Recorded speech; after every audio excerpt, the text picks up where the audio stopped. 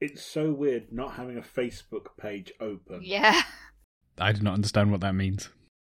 I mean, we're still banged down to the mighty Zuck by using the standalone app. Yes, but... All right, you're using apps. I am not. It's new. I work remotely, so basically everything I do is a browser. That's what university's like now. That's what work's like. I think Paul is the only person actually going into the office to do work now, out of all of us. Even then, it's 50-50. Well, whether or not you go. Well, there's me and another guy, and we kind of split our time in the office 50-50. That's because we need access to the computer system that's not at home and can't be put in at home. That's fair enough. I suppose it does give you plenty of time to watch Day of the Triffids whilst you're working from home. For the benefit of the listeners, that's because Paul works at that centre of the internet place from Age of Ultron. If only it was somewhere that cool. Yeah, people don't realise in the film it's in Norway, in reality it's in rural Gloucestershire. Oh wait, Oxfordshire. Maybe Berkshire? I don't know, you commute 2 counties over or something. Or is that Dan? Both. Yeah, I commute 2 counties over still. Well, I would. I digitally commute now. I need to click the little button that says connect to VPN before I can actually log in to start work. So I do that too. Yay, digital commutes. Although sometimes I forget and I'm like, the library's not working, I can't do any work. Oh, I didn't connect to the VPN.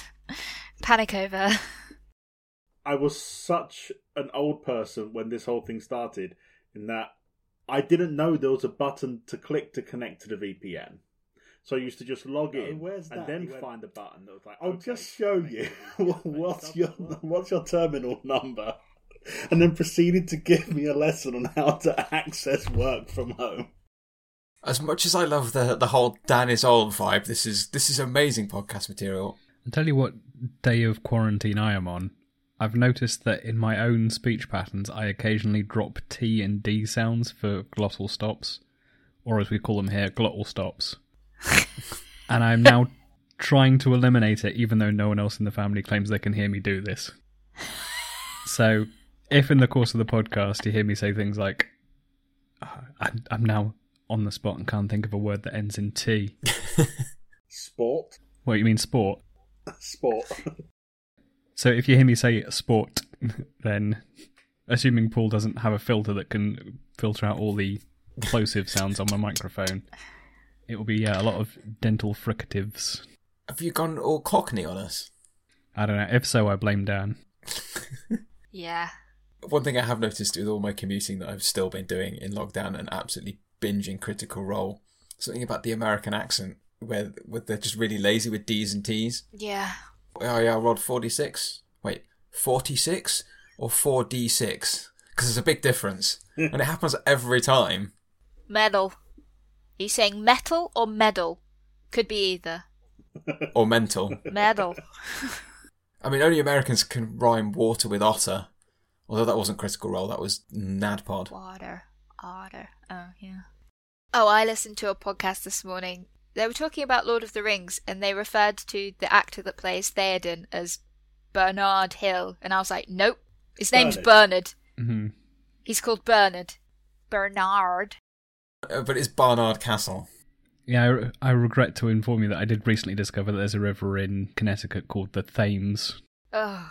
Thames like James. Exactly. Hey, you know where else has a river pronounced like that, or spelt like that anyway? London. What else is in London? Day of the Triffids. There, link complete. Intro.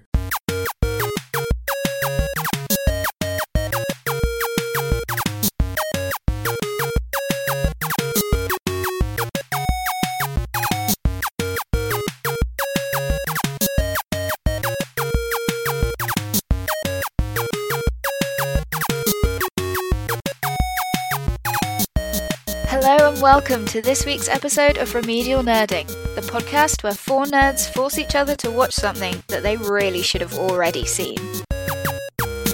Your friendly neighbourhood nerds this week are Dan, Nathan, Paul, and me, Joanne. Remember, there's no such thing as a bad nerd. Hello and welcome to Remedial Nerding Season 7, Episode 12. This week it is Day of the Triffids. brackets 1981. That is true. I hadn't realised quite how many times it had been remade. God, people love remaking this. I feel like we're due for another It's remake. been remade as like a 3-part miniseries recently, hasn't it? If by recently you mean 2009. That's like year before last, yeah. That's pretty recently for us. Proportionally for us. I like talking to you guys because I spend my days feeling so old, and then we come and record this podcast and I'm like, oh yeah, I'm a baby. I remember what it feels like. You feel old because you're mixing with people who are 18 months younger than you. They're not. They're like 7 years younger than me. You're so old. Speaking of old, what was up with the Day of the Triffids intro cards and intro scenes? Yeah. I mean, I know it was 1981, but I'm pretty sure intro technology was a lot better than that. No, but this is the BBC. The BBC had a budget of 5 and 6 at that point. But they were making like decent Doctor Who intros. They had those fancy sound effects. Point of order, That's where all no the they money were went. not, Dan. 1981 Doctor Who has some abysmal effects. The Foley's good, but the Foley's good in this. About the audio in this, I liked how little there was actually in the episode in terms of music. There's almost none. It did very well for the sort of end of the world apocalypse bit that was going on. You know, I think this is roughly the era of the BBC when they were occasionally getting in trouble, because the BBC is perennially in trouble with the elements of the media who are not the BBC. And in those days, I think the problem was that they were constantly giving away Soviet cars on the game shows because they had a total budget of £100 to spend on a car. Inflation adjusted. So, did everyone else watch all 6 episodes? Because I did. I got sucked in. I did. I watched 2 episodes. I plan to watch all 6. I've watched 3.5, but I needed to nap, so that took precedent. I mean, I had work to do. Hard studying. Studying the inside of your eyelids, yeah, got it. Which 2 episodes did you watch, Nathan? Was it 1 and 2? It was 1 and 2, yeah. And so Joanne's watched 1, 2 and 3? And a half, yes. And half of 4. Which means that No, I watched half of 6, because I'm crazy like that. I've met 3 named characters, I believe, one of whom's already dead. Did you feel that the entire first episode was 20 minutes of setup that really didn't start until the second 26 minutes? I mean, yes, I watched this quite early on because 1 episode every month is roughly the level of free time I have available to commit to things. And I'm pretty sure I texted you guys in the group chat saying, if you want, you could just start episode 2 because that's where the episode starts. Yeah. The first episode is a 1-act play about this one guy in a hospital room who decides to go and look for a cup of tea at 20 minutes in before the episode abruptly cuts to credits. All you really need to know is he was stung by a Triffid as a child, got some immunity, got stung again, which meant they had to bandage him. Which means he didn't get to look at the death rays. Well, blind rays, I guess. The death meteors. I have some questions. I'm so confused. Already? Well, I would like to start off with I really liked it. Yeah. I did enjoy it. But I had a lot of assumptions going in. Because I'm sure I read the book as a teenager. But I can't remember anything about it. Except I am convinced that they're aliens. The But Triffids apparently- are aliens, aren't they? Are they, though? The Triffids are not aliens. They're genetically engineered.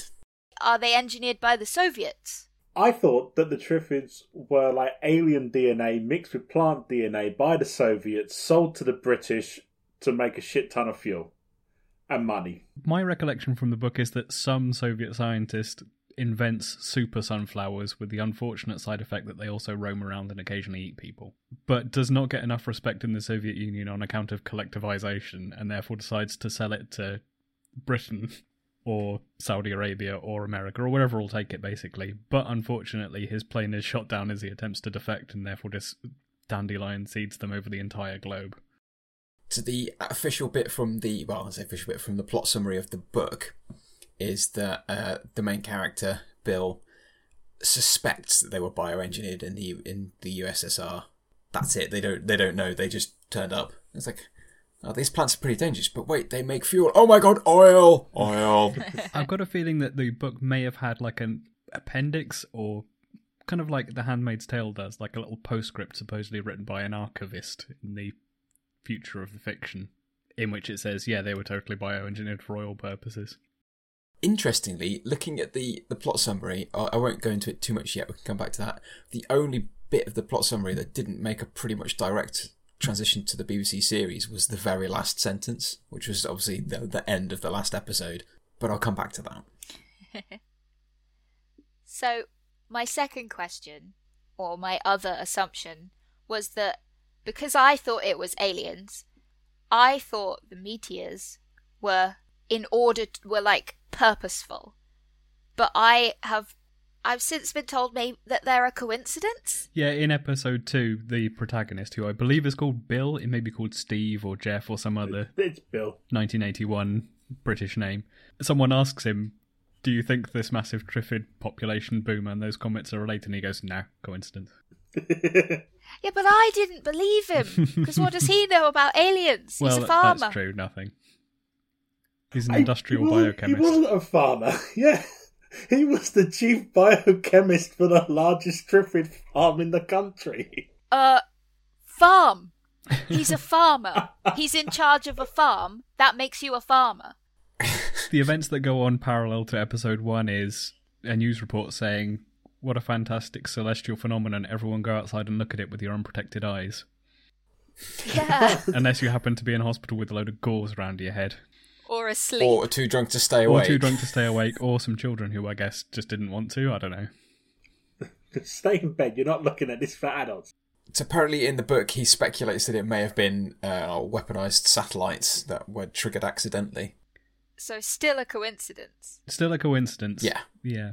I seem to remember from the book there's a big discussion, possible spoilers for Joanne watching the end of this series. That's okay. Where when they're discussing what they're going to tell their children about why they have to grow up in a shitty post-apocalyptic world, they decide they're going to come up with this myth where the pre-apocalypse world was too prideful and Cold War-y to survive. At which point Bill goes, well, that may be the truth, and then cut to credits, except it's books, it didn't have credits.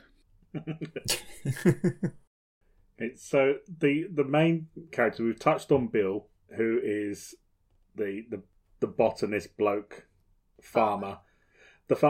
You're equating into a farmer is like saying a pharmacist sells drugs, ergo he's just a drug dealer. Yeah. It's like saying Dan works with milk, ergo he is a cow. Yeah. That's what I think Dan's job is. Cow. Yeah, that's fine. Bill, after escaping the hospital by taking his bandages off himself, ends up meeting up with Gisela and rescuing her. Gisela, or Jo, who can see because she was blackout drunk during the meteor shower and got home in the early hours of the morning to find her father blind and asking for a doctor. So she gets in the car and starts to drive into town to find a doctor, only to get captured by some blind person who's then forcing her to be a guide dog. That blind guy was really good at, like, being horrible, but I feel like he did very well. He sold the role. Like, at first I thought, this guy was blind before. Like, because he's used to it. But I don't think that was the case either. No, you do briefly see someone with a white cane. Just walking down the street and stuff, everything's normal. Just going about his day. I think in the book he has a brief interaction with Bill before wandering off. Yeah, he is that guy, the villainous survivor who, yeah, as you say, puts a lead on Jacinta. Oh, I've forgotten her name already. Jocelyn. Jo fancy name. He is, yeah, getting along better than the person who is desperately holding on to a big box of Daz because he believes it to be breakfast cereal or something. Yeah. Oh no, it was Tide, because it made me think, is this where all those teenagers got the idea of eating Tide Pods from? I think it's probably from a time before the brand names diverged across the pond. I think during that same episode where Jo gets captured, we see that the formation of gangs and people preying on the blind when the group of Arsenal supporters, led by the one guy that can see, because I'm assuming he was passed out drunk in a toilet after match day. I got that vibe. Wandering down the street singing, and they get to a shop and he says, "What do you want?" And one of his drunk mates says, "I want a woman." And then things take a real dark turn because the end of the world wasn't bad enough. There's a common trend in a lot up. of apocalyptica is that it just assumes that there's a large fraction of the population who are just dying to get a post-apocalyptic dystopia going. We'll wake up every morning, check to see whether or not the world has ended, and then sadly put their machete back in its case. I think, especially in the first 3 episodes, the other main named character that we are definitely introduced to is Jack, who I think was played by an American. I wanted confirmation that he was not the cited member of the Arsenal squad. No, he wasn't. Because I remember him being a villain in the first part. I seem to remember he's also a socialist activist. Yeah, his whole deal was that, during the night after Bill saves Joe, they're up in some fancy flat in a block of flats that hasn't been sold yet, so they're pretty sure they're safe. And they see a light from the university, I think it was, signalling. So they go to take a look, and they find that it's being guarded by some army personnel, and turns out some professor's trying to gather up as many supplies and people as he can to leave the city.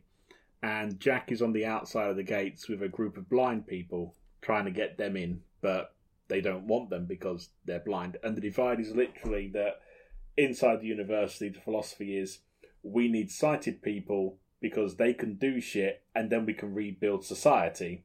And Jack's on the side of, don't be dicks, these people need us, they're all gonna die.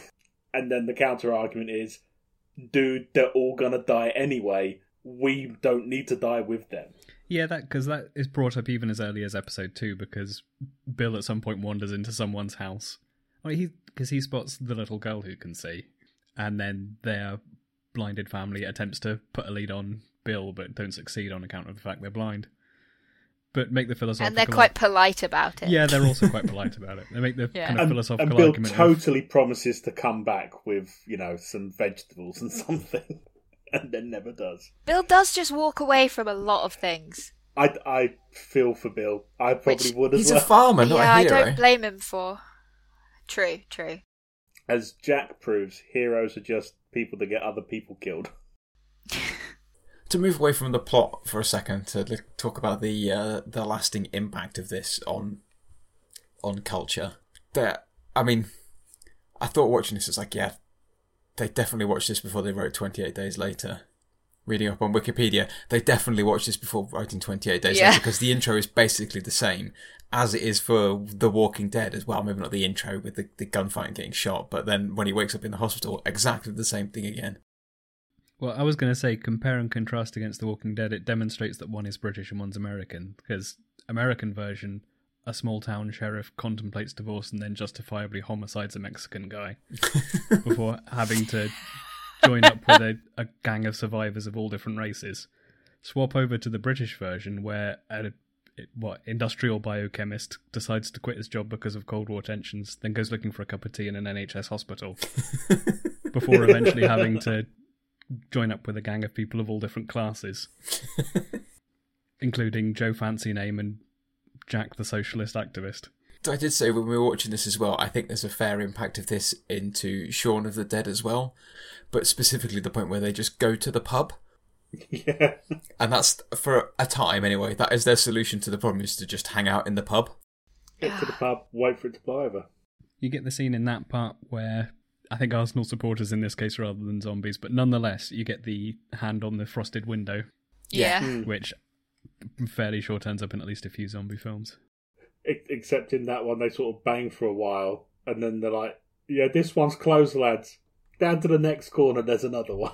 I'm trying to look up when the book version... So Book of the Day of the Triffids was 1951. I thought it was like the 60s. 60 was when they made it into a film version, then 81 was this adaptation. Yeah. So, I would like to know if people were stupid in the 80s. Well, I mean, yes, but why? Okay, I have two theories. Either viewers of television and movies were idiots and needed everything pointing out to them very clearly, or filmmakers didn't understand subtlety and nuance. Because anytime anything significant happened, huge push zoom towards the thing you're supposed to focus on, and like Stinger playing really loud, all the dialogue goes way down to show us that it's light outside, so it's not 3 a.m. Ooh!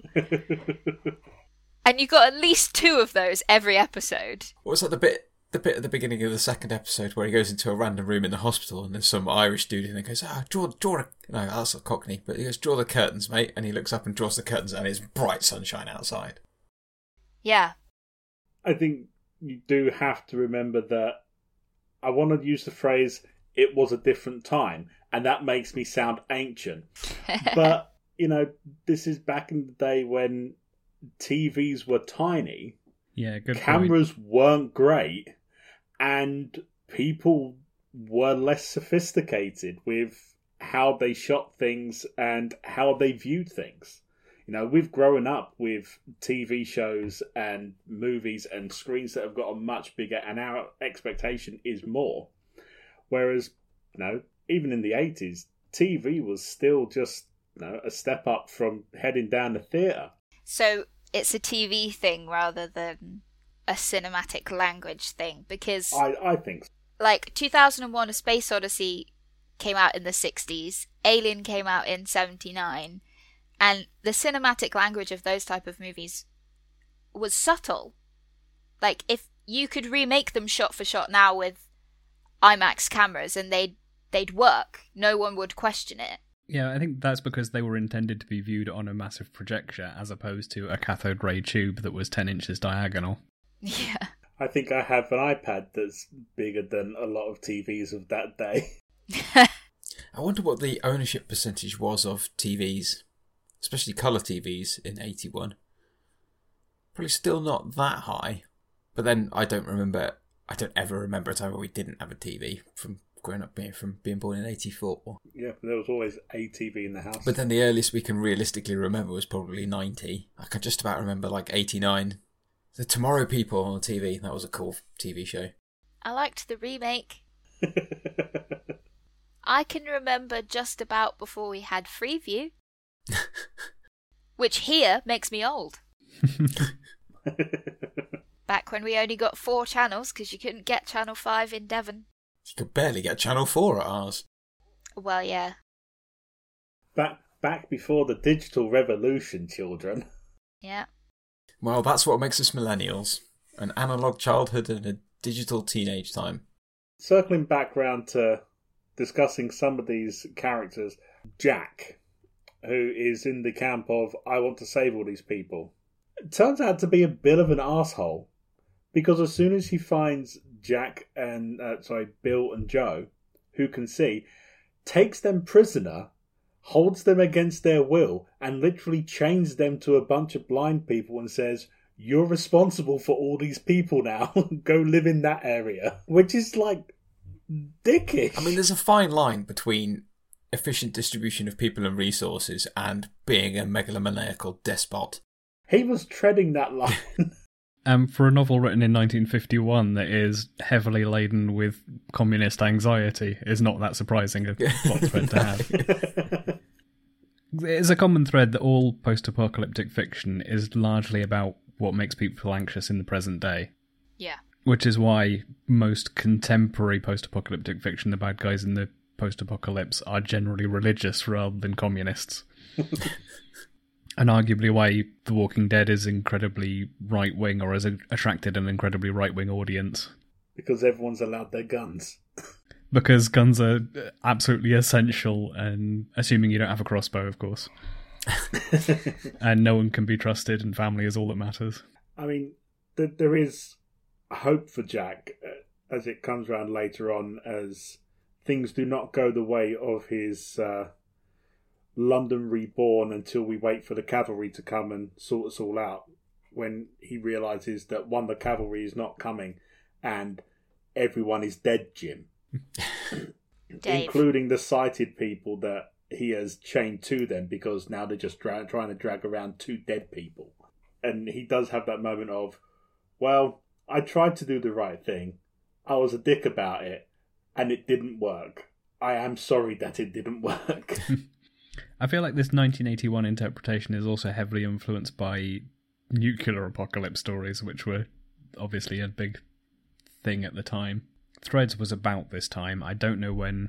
What's it called? When the Wind Rises? Or is that something completely different? No, that's the old people try to survive the nuclear apocalypse by hiding under the table leant against the wall and die horrifically. Made by the same person who did The Snowman, just to Yep. have a massive tonal shift. Yeah. What? Yeah. The snowman is in... Walking on the Air, yeah, that one. Raymond Briggs. I feel like that was a creative decision. Sat at his desk and going, well, The Snowman was a massive hit. I don't want to retread old ground. What's this? Old people die, nuclear fire. I'm in. Let's do this. That's nuts. Can I put a schoolboy singing over the top of it for a soundtrack? Yes? Great, I'm in. No? I'm still in. Who are the old people? So, let's get round to the Triffids. Oh, yeah. I forgot about them. Narratively, the only reason they're not zombies is that Day of the Living Dead hadn't been made yet.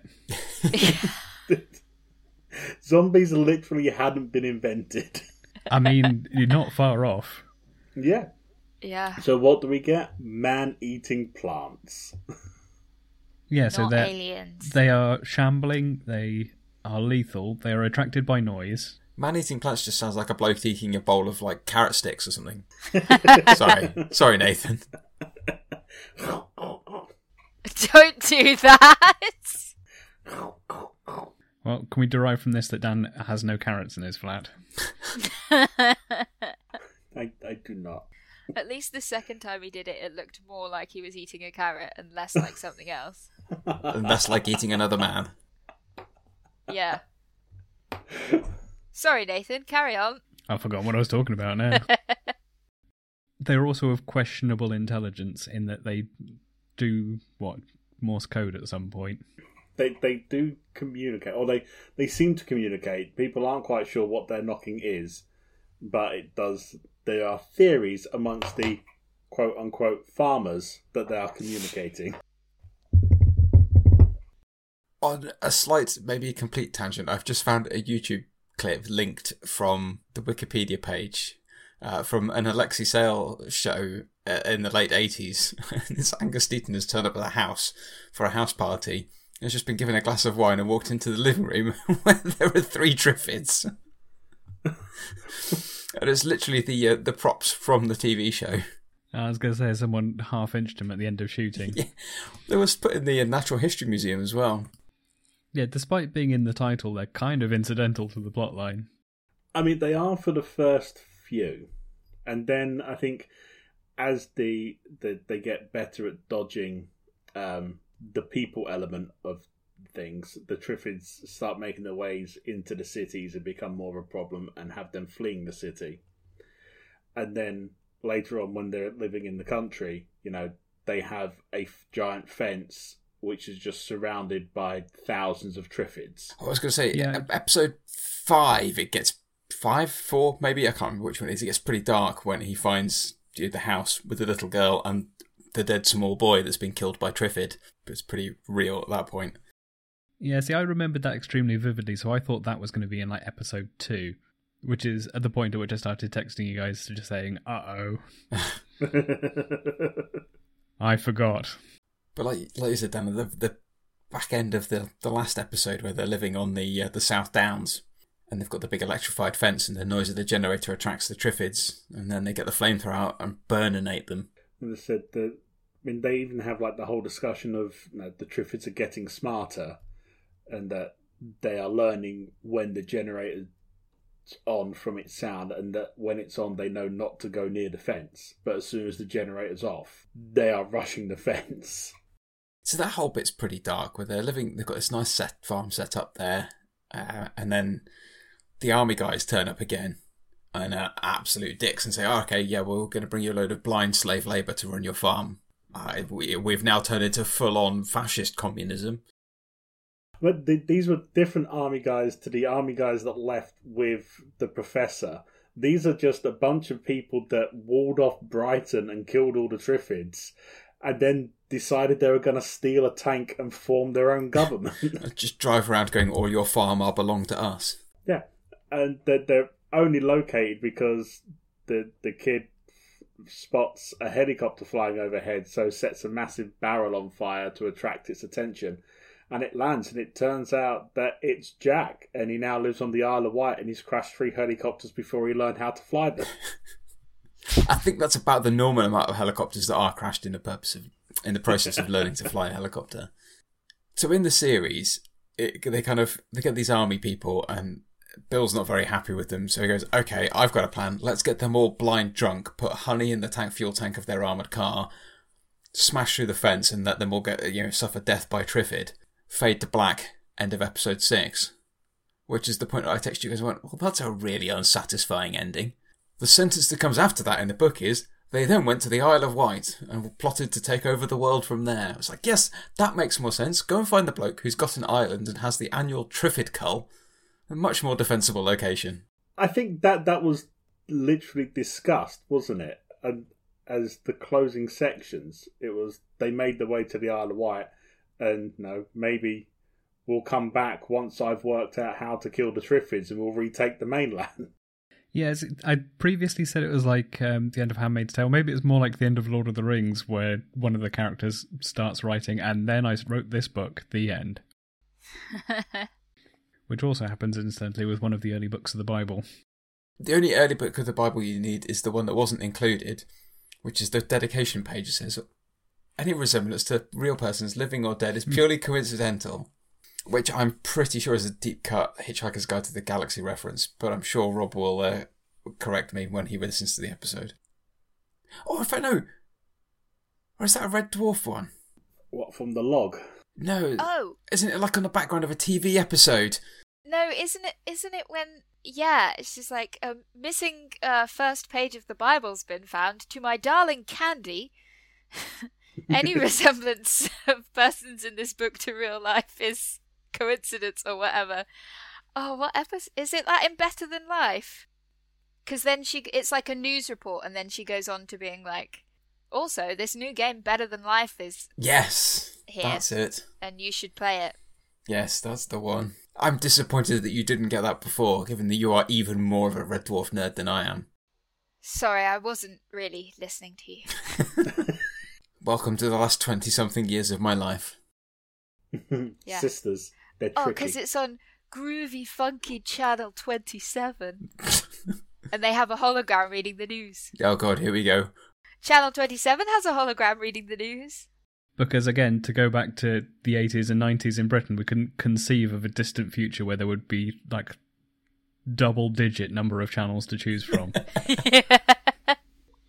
Yeah, but also... videos in the future in Red Dwarf are just triangular shaped VHSs.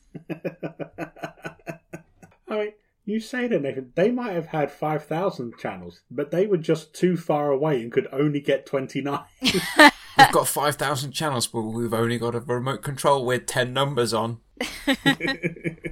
Anyway, if there's anything I've learnt from living with a 3-year-old, it's the numbers go 1 to 30, then 100. That's it. If you want to drive yourself insane, then you probably need a slight level more fluence, but not too much, because you need to do what I had to do recently, which is hear my 6-year-old attempt to count down from 50. There were a lot of fluctuations in that approach. It was not a monotonic decline to 0. Were there rapid sections followed by 3 minutes of having to count up in order to get to the next number down? I mean, Oliver does this from 10. He tried to count from 10 to 1 to do blast off out of the bath the other night, and he kind of gets to like 6, and then goes back up to 7, 8, 9, and yeah, just up and down like a yo-yo. The Donald Trump School of Countdowns. Did we all like this? Yes. Because I did. I did. There were some bits where it was a bit cringe and it was a little bit dated when he's using his anti-Triffid gun and the graphic is just... No, they spent... I remember now where the money for the intro went. It was for the graphic. for the anti-Triffid gun, which just fired out a spinning metal triangle. I'm excited to see that because there were no non-practical visual effects whatsoever. It's the only time you see it. It's only used once. But he does spend half an episode going, we've got to get the anti-Triffid equipment. We've got to get it. Yeah. And everyone going, no, just fucking forget it. Triffids aren't a problem. They're all in cages. Yes, but they'll escape. That's why we need farmers on the Triffid farms. I enjoyed it. There were a couple of points at which it got a little bit eat your peas for me because it's rough in places. But there are some definite slow-moving sections. But then it's only a 6-part, or 26-minute episode, so it's not... Yeah. It's not massive. I mean, am I the only one that feels that this was shot as a 3-hour movie and then just chopped up? Oh no, absolutely, I agree with that, because episode 1 just kind of stops almost in mid-sentence. Yeah. There is a conversation that spans 2 episodes. It's a 3-act play split into 6 parts. I didn't hate that, though. But I'm a real sucker for a cliffhanger, even a bad one. See, I like a cliffhanger, but I also like the 21st century and the fact that I can then just go play next. I think that's the only reason I do like cliffhangers. When you can binge watch. That's why I haven't been Yeah. keeping up with Discovery, because I'll just watch the whole series when it comes out in a couple of weeks. Yeah. I think the only reason I got through all of True Blood was because I could watch it all at once, because every single episode ends on a proper cliffhanger, which if you were waiting a week would just drive you nuts. Just once, please finish a story. I mean, you'd now just sound like you're spoiled and entitled. God. I know. Wait a week for your TV show. Millennials. I enjoyed this, but I enjoyed it only 90% as much as The Mandalorian, which, relevant point here, finishes every episode completely. It's like, right, finish that episode, let's never meet any of these characters ever again. I was just about to say that I enjoyed The Mandalorian's endings because they are very Simpson-esque. It always ends up with the Mandalorian and the child on the ship. I presume the back half of season 1's going to have at least some of the characters come back. Partly I say that because I've seen them in the thumbnails. I've watched one more episode of The Mandalorian since we last spoke. Was it the prison escape one? Because that's where I'm up to. It was the penultimate episode of season 1. Oh, right, you're a couple ahead of me then. Yeah. I managed to catch up to episode 3 today. I'm past the outrage of Baby Yoda is a genocidal monster. Right, episode. one, he's not Baby Yoda, he is the child. Kid. Also, we just told you we hadn't seen it. 2, we're not here to talk about The Mandalorian. That's for season 7. We could do a whole season on The Mandalorian. What I would like to talk about at this point is the Wikipedia page called 1981 British television series debuts. Okay, that's a niche section. I can only assume that there is a bit of flame war going on in the talk page. Because the smaller the stakes, the more vitriolic it is. Yeah. So obviously this came out in 1981. Other programs that launched in 1981. Bergerac. Oh. Like Magnum PI, except he's on the Channel Islands instead of Hawaii. Yep. Danger Mouse. Fighter Pilot, which is actually a documentary series all about fast jet pilots in the RAF. What else was on there? Hitchhiker's Guide to the Galaxy TV series was also 81. But presumably not the Stephen Fry one. No. Wait, that was a film. That was a film. With Stephen Fry, Bill Nighy, Bilbo. Yep. Sorry, Martin Freeman. Young Bilbo or old Bilbo? Young Bilbo. Young Bilbo. That's not Bilbo. Hashtag not my Bilbo. Yeah. Which sounds really Look, fucking he's got wrong. Watson. Yeah, everyone knows Jean Lemessier is Bilbo. He is, to me, actually. Other programs that launched in 1981, Only Fools and Horses. Postman Pat. Really? I assumed that was from like 1936 or something. Yeah. Postman Pat's just always been around, hasn't Exactly, yeah. It just eventually got to the point where we had the technology to tune into the broadcast. It's been broadcast for 14.5 billion years since the Big Bang. Yeah. No, see, I was going the opposite way. I like to imagine that it was just like one of the subplots of Punch and Judy shows in the Renaissance. And it's just been readapted for every medium. And now it's in the form of Fortnite dances or something, I don't know.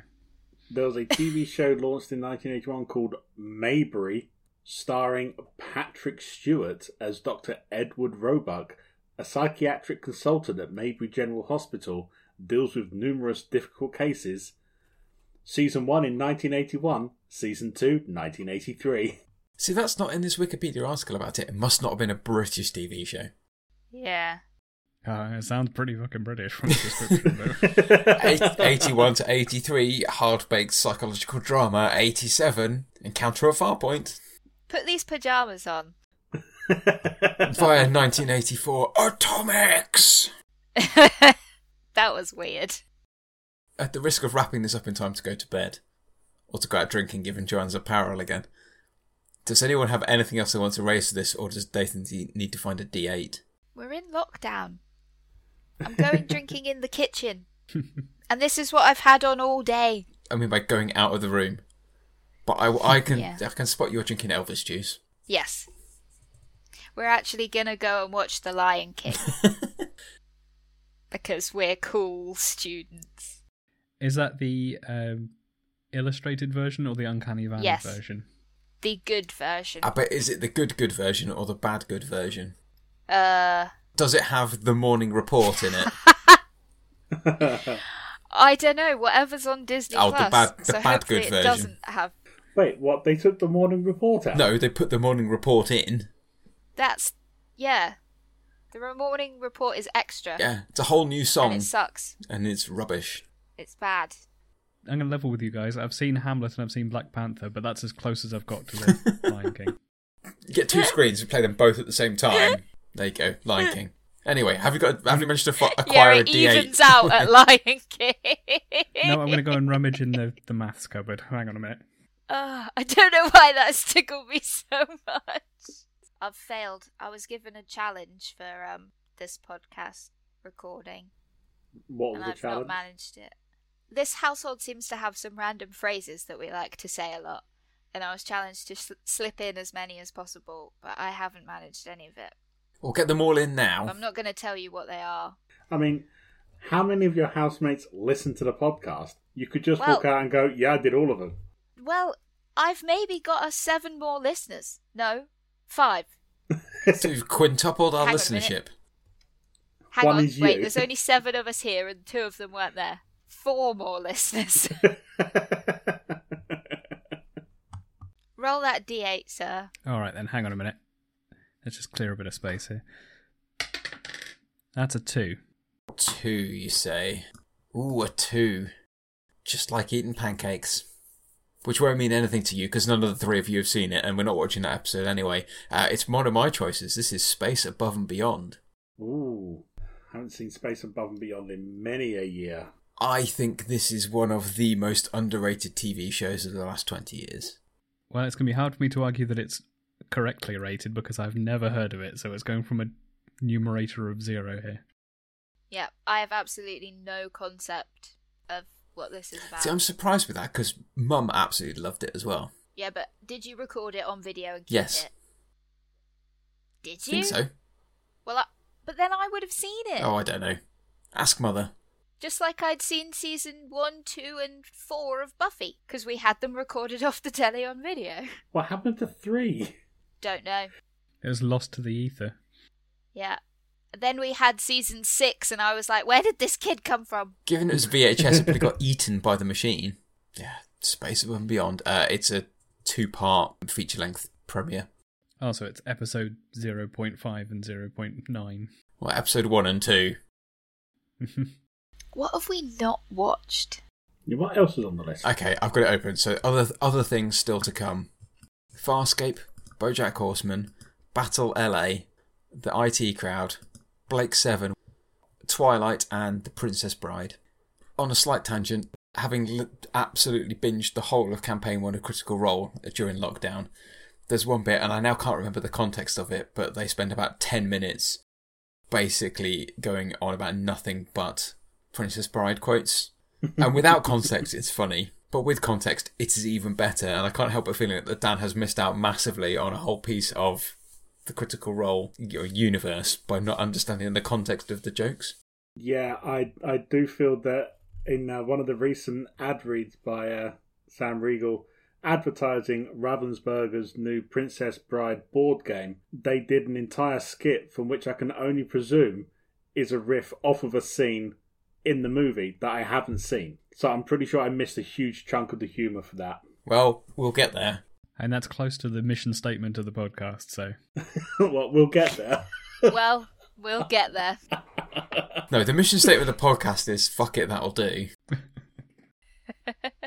I mean, the tagline is all about stuff that people haven't seen, and if you guys haven't seen Space Above and Beyond, then that's great. Dan hasn't seen the Princess Bride, which I think he needs to temporarily hand in his nerd badge until he has seen it. Even I've seen that. Only last summer. No, summer before. Time is irrelevant.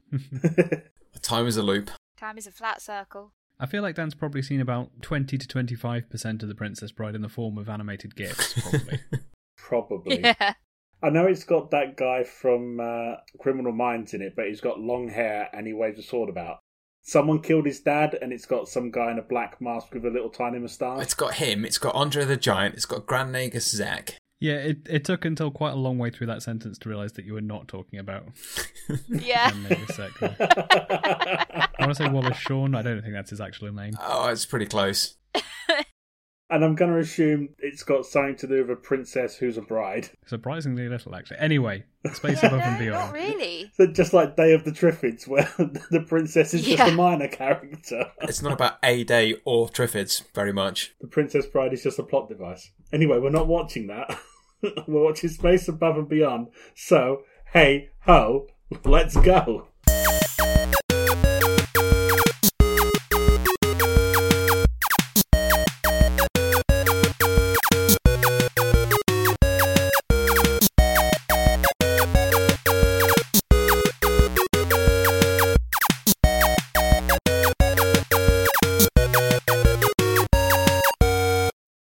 Why aren't home and loan spelt the same? It depends on which loan you're talking about. Is there a loan that's spelled Lone? Because if not... Lone Ranger. Oh wait, there is. As in the singular? Oh, Nathan. I just got a spelling thing right.